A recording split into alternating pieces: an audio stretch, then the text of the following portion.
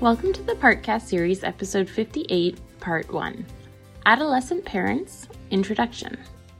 The Partcast series brings evidence-informed child welfare practice to life by highlighting literature reviews from the Particle Archive.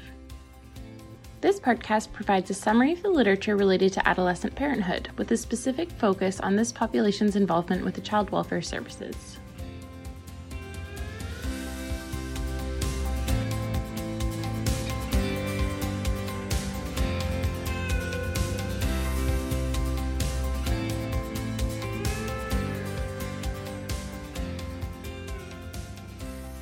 Introduction. This research review provides a summary of the literature related to adolescent parenthood, with a specific focus on this population's involvement with child welfare services. This review is organized around 4 central research questions. 1. What is the prevalence of adolescent parenthood in Canada and within child welfare services? 2. Why are some adolescents at higher risk of pregnancy? 3. What are the outcomes of adolescent parents and their children? 4. How can we support adolescent parents' ability to care for their children? In general, adolescent parenthood is often related to social and environmental disadvantage, including poverty, intergenerational trauma and abuse, and other social determinants of health. Adolescent parenthood further exacerbates this social and environmental disadvantage, including educational achievement and economic outcomes, resulting in a cycle of intergenerational disadvantage. As this report is aimed at service providers, the review will focus on more proximal causes and consequences of adolescent parenthood as opposed to the social and environmental causes. However, it is important for practitioners to keep in mind that the social and political factors influencing the outcomes of adolescent parents are outside of the adolescent's control, and that effective service provision for this population must be non-judgmental, culturally sensitive, and developmentally appropriate. Defining adolescent parenthood. Adolescent parenthood is typically understood to mean parenthood prior to the age of 20 and is also known as teenage or teen parenthood. While Statistics Canada defines adolescence as age 15 to 20 and adolescent parenthood as occurring within this period, puberty in females typically occurs between the ages of 10 and 14. This means that females under 15 can also experience pregnancy in pre-adolescence. The lack of uniformity in how adolescent parenthood is defined has resulted in differences in how it is measured. Measuring adolescent parenthood, determining prevalence and incidence. Methods matter. To answer the research question, how many adolescent parents are there in Canada and how many are involved with the child welfare services, we need to first understand the difference between prevalence and incidence. Prevalence is the proportion of cases at a given time. Incidence refers to the number of new cases within a given period. Prevalence indicates how many adolescents in the population have ever experienced a teen pregnancy, while incidence tells us how many adolescents have given birth within the past year. In Canada, all births are tracked administratively. In 2017, there were 65 births for mothers under the age of 15 and 7,793 births for mothers aged 15 to 19. Representing an incidence rate of 7.9 births per 1,000 females under age 19 or under. This incidence of adolescent parenthood has been decreasing in Canada. In 2011, there were 102 births to mothers under the age of 15 and 14,554 births to mothers aged 15 to 19, an incident rate of 13.5 births per 1,000 females under the age of 19. Importantly, these numbers represent live births, not all adolescent pregnancies. Approximately 3/4 of pregnancies to females under 15 and half of all pregnancies to females aged 15 to 19 end in termination, and this rate has remained unchanged.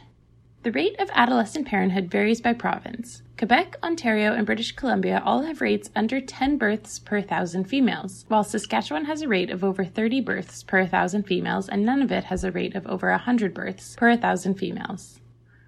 In the United States, adolescent parenthood is even more prevalent with a birth rate of 20.3 births per adolescent females aged 15 to 19. This represents a total of 209,809 babies in 2015. There's a wide variation between states in the incidence of teen parenthood, with a high of 34.6 births per 1,000 females in Arkansas to a low of 8.5 births per 1,000 females in Massachusetts. Notably, these numbers include only those teens who go on to give birth. Teens who have an abortion or a miscarriage are not part of these statistics. An additional 11 per 1,000 females will terminate their pregnancy. Risk factors of teen pregnancy. Methods matter. Answering the research question, why are some adolescents at higher risk of pregnancy than others, requires us to examine the risk and protective factors associated with adolescent pregnancy. There are two widely used ways to answer this research question. The first method is to compare mothers who experience their first pregnancy during adolescence with mothers who experience their first pregnancy during adulthood. The second method is to compare adolescents who experience a pregnancy with adolescents who do not experience a pregnancy. The first method was used by Al-Sahab and colleagues in 2012. They compared teen mothers with average-aged mothers between the ages of 20 and 35 years from a nationally representative sample of Canadian women who gave birth in 2005 and 2006. Because the sample was nationally representative, in other words, it was a random selection of all women who gave birth in a certain period, it could be weighted to approximate all mothers in Canada. Methods matter. Weighting is a statistical process that takes a sample and uses statistical adjustment to make a sample reflect the entire population.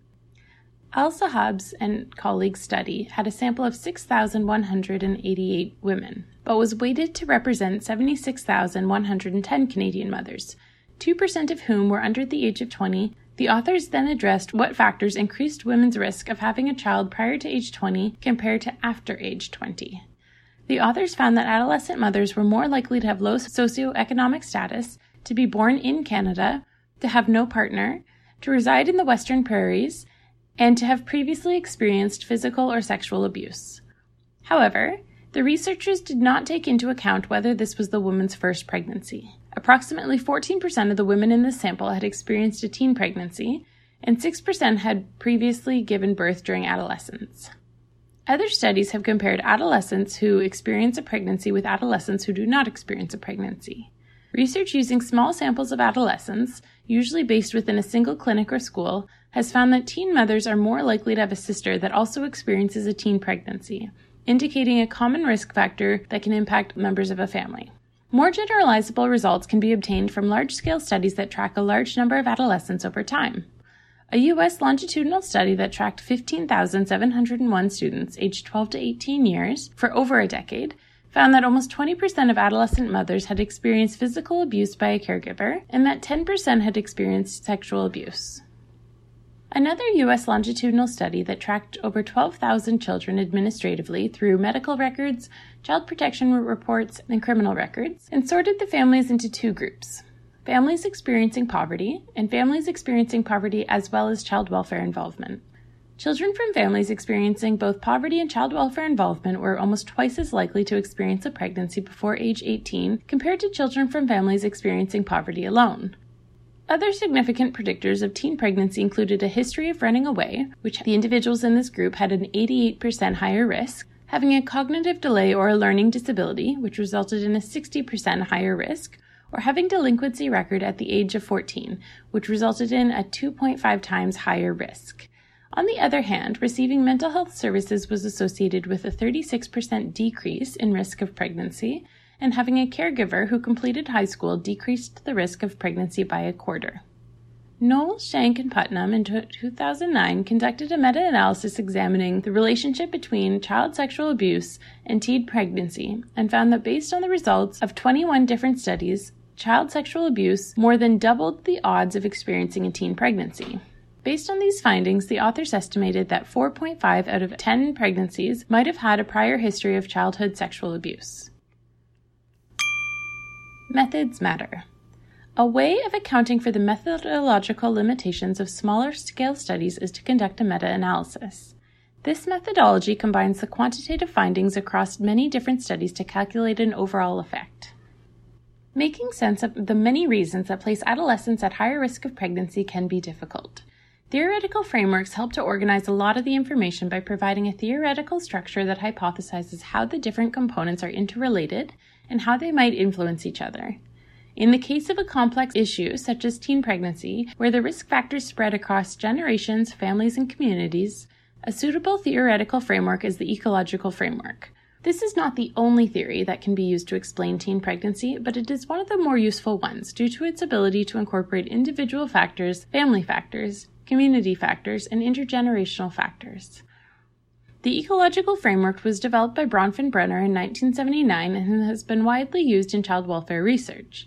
The focus is on the child, which is the center of the model, surrounded by multiple levels, with the family closest to the child, followed by the community, and then society. The outermost level is what is known as the chronosystem, and it represents the experiences and changes over time that families and communities might experience, such as divorce or socio-historical contexts like residential schools. Other possible theories that can be applied to adolescent parenthood include resilience theory, attachment theory, and family systems theory. Each theory has a different focus and presents the issues from a different perspective. The theoretical focus of researchers and practitioners, whether stated or implied, will influence what factors they pay attention to and what factors might be neglected. For instance, practitioners employing an attachment theory-informed approach will focus on the parent-child relationship, but they may neglect to consider the systematic barriers such as poverty that make attachment difficult. Thinking critically. What theoretical framework do you typically use when working with adolescent parents? Does your theoretical framework widen or narrow how you practice with adolescents who are parents? Outcomes of adolescent parents. Methods matter.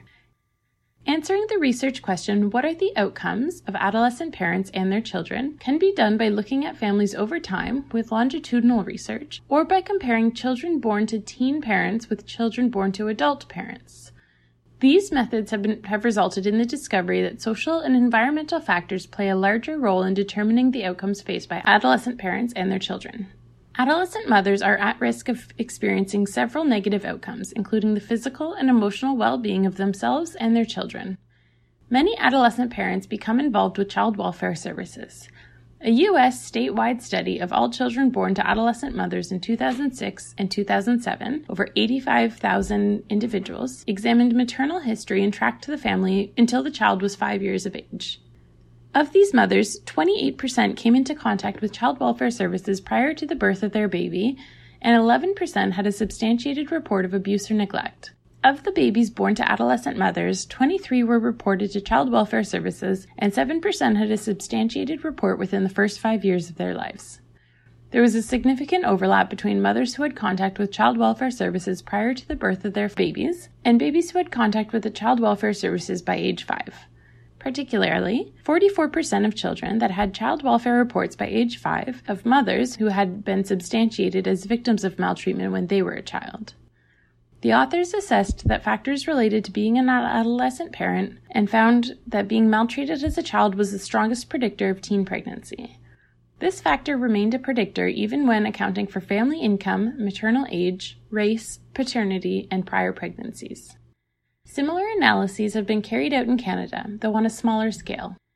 A group of researchers analyzed the Canadian Incident Study of Reported Child Abuse and Neglect, CIS, with a focus on adolescent parents with children under the age of 6. By pooling data from the CIS 2003 and the CIS 2008, they were able to examine a larger sample of women. The authors considered families with substantiated maltreatment investigations where the primary caregiver was the biological mother and sorted them into 3 groups. 1. Teen mothers, those 18 and younger. 2. Young adult mothers, aged 19 to 21. And 3. Adult mothers, aged 22 and over.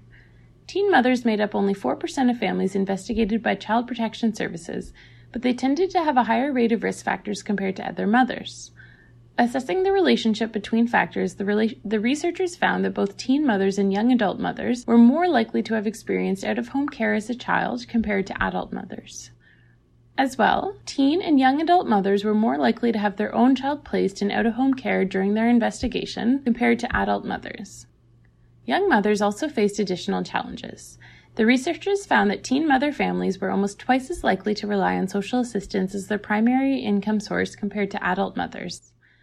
Young mothers were also more likely to have unstable housing, with 20% of teen mothers experiencing 3 or more moves in the previous year, compared to 6% of adult mothers. Comparisons of adolescent mothers who maltreated their children with those who did not can also help to determine what might be areas of intervention. Scannapieco and Connell-Carrick in 2016 examined all child welfare cases investigated during a 9-month period in Dallas County, Texas, who were involved for physical abuse or neglect, and the child was between the ages of 0 and 4 years. The authors compared families with mothers under the age of 20 who were substantiated for maltreatment with families with mothers under the age of 20 who were not substantiated for maltreatment, using 74 families total. It is important to note that this sample is limited to only families that have been reported to Child Protection Services, which can represent only a portion of families experiencing child maltreatment. In terms of maternal characteristics, only caregiver knowledge about child development and previous substantiation maltreatment were significant predictors of substantiated maltreatment.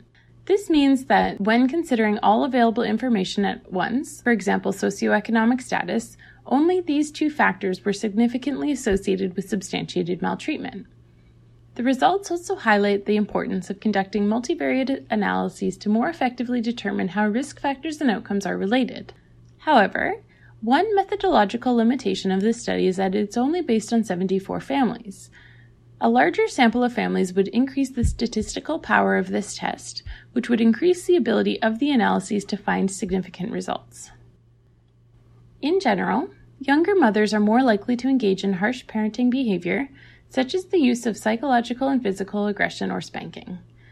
Using data from the Fragile Families and Child Wellbeing Study, Lee and Guterman in 2010 examined 1,597 mother-father dyads and found that even when accounting for background variables like income and education, adolescent mothers were more likely to use spanking and physical aggression towards their children. If the father was also an adolescent, the children were at an increased risk of experiencing psychological aggression from both parents as well as physical aggression. Other research with the Fragile Families data has found that adolescent mothers are more likely to use harsh parenting techniques if they had low social and cultural capital, although adolescent mothers with high levels of social and cultural capital were still more likely to engage in harsh parenting techniques than adult mothers. These findings point to the importance of targeting young parents with parenting interventions as soon as possible, before harsh parenting turns into abuse. Longitudinal research with teen mothers has found that those who experienced physical or sexual abuse as a child were more likely to have difficulty attaching to their children and to exhibit maternal hostility. Insecure attachment in turn predicted higher externalizing problems of the child in preschool, with the effects continuing into grade 3. Which is the final year available for analysis. Longitudinal studies can also tell us about the long-term outcomes of children and of teen parents. The Ontario Child Health Study, OCHS, has followed 2,355 children since 1983. Children born to teen mothers had significantly lower educational achievement, life satisfaction, and personal income compared to children born to adult mothers. While negative outcomes were worse for children born to current teen mothers, children born to adult mothers who had a previous child during their adolescence, so prior teen mothers, were also at risk of these negative outcomes.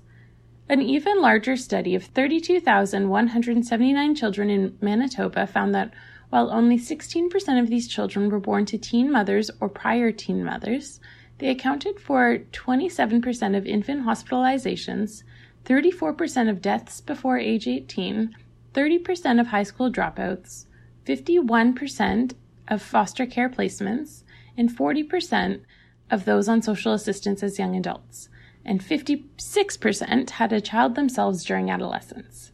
Similar research has emerged in the U.S. where analyses of the National Data Archive on Child Abuse and Neglect found that teen mothers were 2 times more likely to have their child placed in out-of-home care and accounted for approximately 60% of out-of-home placement. The Canadian National Longitudinal Survey of Children and Youth found that children of teen mothers had lower scores on mathematics standardized tests and higher rates of committing property offenses compared to children of adult mothers. According to the Early Childhood Longitudinal Study, the Birth Cohort, in the U.S., children's scores on standardized reading and mathematics were significantly worse if neither the teen parent nor the teen's parents had completed high school, indicating that there may be an intergenerational effect on education. some risk factors exacerbate negative outcomes for adolescent mothers and their children. For example, in Madcour and colleagues' 2014 analysis of a cohort of adolescents who were tracked for over a decade, teen mothers who experienced physical or verbal dating violence victimization were more likely to experience a pregnancy at a younger age, and their babies were more likely to have low birth weights. Importantly, this effect was stronger for Black mothers than non-Black mothers, indicating that the additional social and financial inequality faced by these mothers was interacting with and exacerbating the effect of other risk factors. Apart from child welfare involvement and poorer educational outcomes, teen parents are also faced with poverty. A longitudinal study of a cohort of African American residents from Chicago, tracked from grade 1 onward, found that by the age of 32, those who experienced teen parenthood were more likely to be unemployed, to live in poverty, to be on social assistance, and to have a high school education only. Importantly, the negative effects of teen parenthood were stronger for women than for men, with teen fathers having similar outcomes to non-teen fathers by age 42, while the negative effects on women's education and income remained. Working with adolescent parents. Methods matter. The best way of determining the effectiveness of an intervention is a randomized control trial. Randomized control trials involve randomly assigning half of the participants to an intervention and half of the participants to a control group that receives either no intervention or treatment as usual. This method allows for isolation of the effects and to assess whether the intervention is effective. For instance, randomized control trials have shown us that teen parents who do not receive a reversible, long-acting contraception immediately after their first pregnancy are 5 times more likely to experience a second pregnancy within 1 year of teens who receive a long-acting contraception. Another randomized control trial found that motivational interviewing was also an effective method for increasing contraception compliance by teen parents and decreasing repeat pregnancy compared to home visits alone. School-based programs. Baytop, in 2016, conducted a meta-analysis of all randomized and non-randomized studies on teen parents from 1970 to 2003 and found that for African American mothers, few interventions resulted in improved educational outcomes. Only school-based interventions resulted in significant improvements across studies, but none of the school-based interventions were analyzed with a randomized design, meaning that teens were self-selecting which group they would participate in, which potentially biases the results. Baytop's findings suggest that school-based interventions could potentially be the most effective interventions for African American teen mothers, compared to home visits or community-based programs, but further research is needed to determine if that is actually the case. School-based intervention programs that include a parent support program and childcare might be more successful than other programs because they address many of the challenges teens face in attending intervention programs. Teen parents are frequently enrolled in school, so there are no added transportation requirements, and the childcare component ensures that teens have the time necessary to attend the program. One such school intervention found high levels of program engagement, low program dropout, high school engagement, and low levels of repeat pregnancy. However, the small sample size included in that analysis, 65 teen mothers and their children, and lack of randomization make it difficult to generalize the findings to other populations. Preventing adolescent parenthood of youth in foster care. Youth in foster care engage in sexual intercourse at roughly the same age as their peers. However, they are more likely to engage in risky sexual behavior, including unprotected sex and transactional sex, than their peers. As well, as many as half of females in foster care report experiencing sexual harassment or forced sex. Placement instability and frequent changes in workers, caregivers, and schools can impact the youth's ability to access information and resources on safe sex and contraception. Therefore, ensuring that youth in foster care have a non-judgmental adult with whom they feel comfortable enough to discuss sexual behavior freely is crucial in preventing unwanted pregnancies for these youth. Once a teen becomes a parent, meta-analyses indicate that despite social and behavioral interventions, teen parents are unlikely to achieve the same social and educational outcomes as their peers. Childcare. Another alternative to randomized control trials is longitudinal research. Following families for several years allows researchers to record what factors occur when, allowing them to establish temporality, if not actual causality. Using the Early Childhood Longitudinal Study birth cohort of approximately 8,000 individuals, Moulbourne and Klylock in 2012 examined how different childcare arrangements of teen parents impacted maternal and children's outcomes. The authors found that teen parents who primarily provided childcare were more likely to experience poor socioeconomic outcomes for the mother and poor educational outcomes for the child, compared to teen parents who had access to any form of childcare, including center-based care, paid home-based care, or free kin-based care. Teen parents with low income were overrepresented in the self-provided childcare group, compared to higher-income teen parents. These results suggest that teen parents with low income, particularly those who do not have other sources of childcare, require targeted childcare services to ensure that these parents are able to complete school and engage in employment initiatives. Kin. One longitudinal study that used the ecological framework to examine the intergenerational transmission of maladaptive parenting strategies tracked adolescent Mexican-American mothers, about 200 mothers, from the time that their child was 2 until the time that their child was 5. The researchers measured both mother and grandmother's parenting strategies and the child's behavior, and then used structural equation modeling to examine the relationships of these variables over time. Mother's potential for engaging in child abuse was also measured using the brief child abuse potential inventory.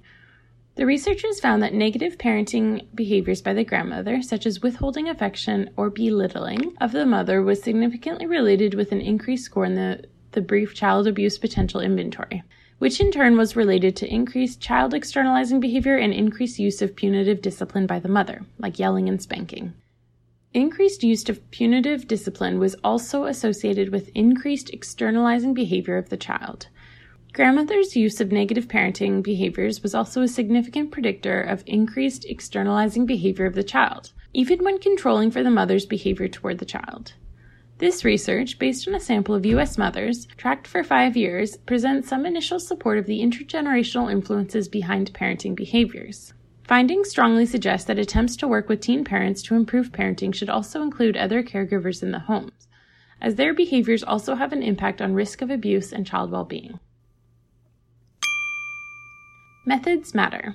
Structural equation modeling is a sophisticated statistical procedure that allows researchers to represent relationships between unobserved constructs, called latent variables, from observable variables. For instance, we cannot measure self-esteem or depression directly, but we can use measurement instruments and scales with questions or items designed to approximate the concept, which is the latent variable. For example, using the Rosenberg self-esteem scale to measure self-esteem or the Beck's depression inventory to measure depression. Structural equation modeling can then estimate the relationships between latent variables, using self-esteem to predict depression, which in turn can be used to predict work performance while at the same time calculating the relationship between self-esteem and work performance. The more latent variables there are, the more complex the model becomes, with any relationships between many variables being estimated at the same time. Similar to the longitudinal study using structural equation modeling and the brief child abuse potential inventory, a similar study examined the intergenerational effects of parenting among white and African American mothers. Valentino and colleagues in 2012 tracked 70 teen mothers and their children from the mother's 3rd trimester until the child's 18th birthday. 2/3 of teen mothers in the sample self-reported experiencing emotional, sexual, or physical abuse. Almost half of their children, 45% in particular, also self-reported experiencing emotional, sexual, or physical abuse. Statistical analyses incorporating several factors found that exposure to community violence and authoritarian parenting attitudes significantly predicted experiencing child maltreatment of both mother and child, and though the latter was only significant for African American mothers, not white mothers. This study shows that when mothers have a history of maltreatment, the interventions to prevent intergenerational transmission of abuse might need to be tailored to the parent's cultural and community context. At the macro level, children exposed to community violence are at a higher risk of maltreatment, while at the micro level, parenting styles play a greater role for African American mothers compared to white mothers. While this study is methodologically strong in its ability to suggest that abuse patterns are impacted by community factors, the small sample size makes it difficult to generalize to non-urban populations and communities with a different racial makeup. Prenatal classes. Al-Sahab and colleagues in 2012 2012 found that teen mothers were more likely to attend prenatal classes than other adult mothers.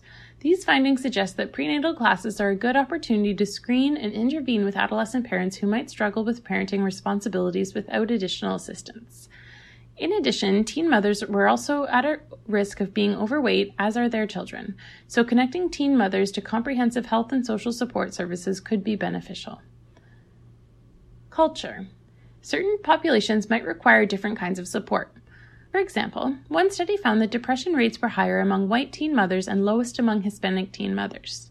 Another study that found that for Hispanic teen mothers, the relationships between maternal age and academic outcomes and social functioning were at least partially mediated by the mother's relationship with the father and with her own mother. These findings could suggest that familial bonds play an important role in the outcomes of Hispanic mothers and should be a focus of practitioner intervention. Engaging youth. Another way of answering the question of how can we support adolescent parents' ability to care for their children is to ask the youth directly. Qualitative research is limited in its generalizability to all youth, but can provide contextual support for quantitative findings and a more comprehensive picture of the teen parents' experiences. For example, while quantitative findings indicate that teen parents are more likely to drop out from school and less likely to complete post-secondary education, qualitative interviews with teen parents indicate that teen parents value education and have a desire to return to school to help them provide a better future for their children that is not always possible due to individual and structural barriers, such as lack of childcare or lack of funds. Talking with youth can also contextualize complex quantitative findings. 1 in 5 youth will experience a rapid repeat pregnancy, which is a second pregnancy within 1 year of the first child's birth. Interviews with teens who have experienced a rapid repeat pregnancy found that these teens report feeling ambivalent about the future and described feeling a lack of control over their own lives. This research suggests that discussion with all parenting teens to determine whether they are experiencing ambivalence about the future, as opposed to hope, can help to identify which teens are at risk for a rapid repeat pregnancy and offer additional support to those teens. Conclusion.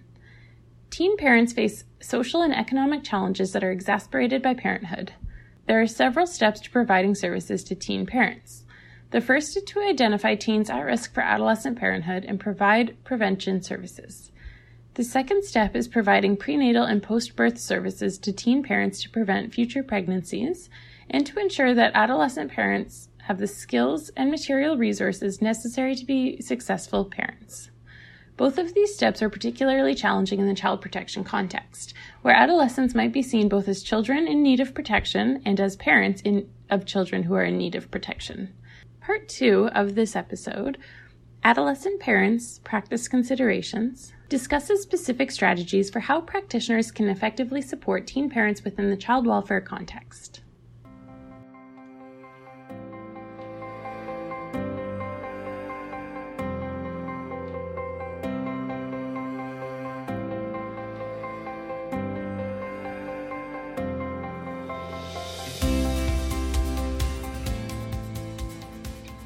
You have been listening to the Partcast series, episode 58, part 1, Adolescent Parents, Introduction. The Partcast series is produced by Practice and Research Together, a Canadian membership-based organization that promotes the understanding and use of evidence-informed practice at all levels of the child welfare system. For more information on this episode's topic or other episodes in the Partcast series, please visit www.partcanada.org.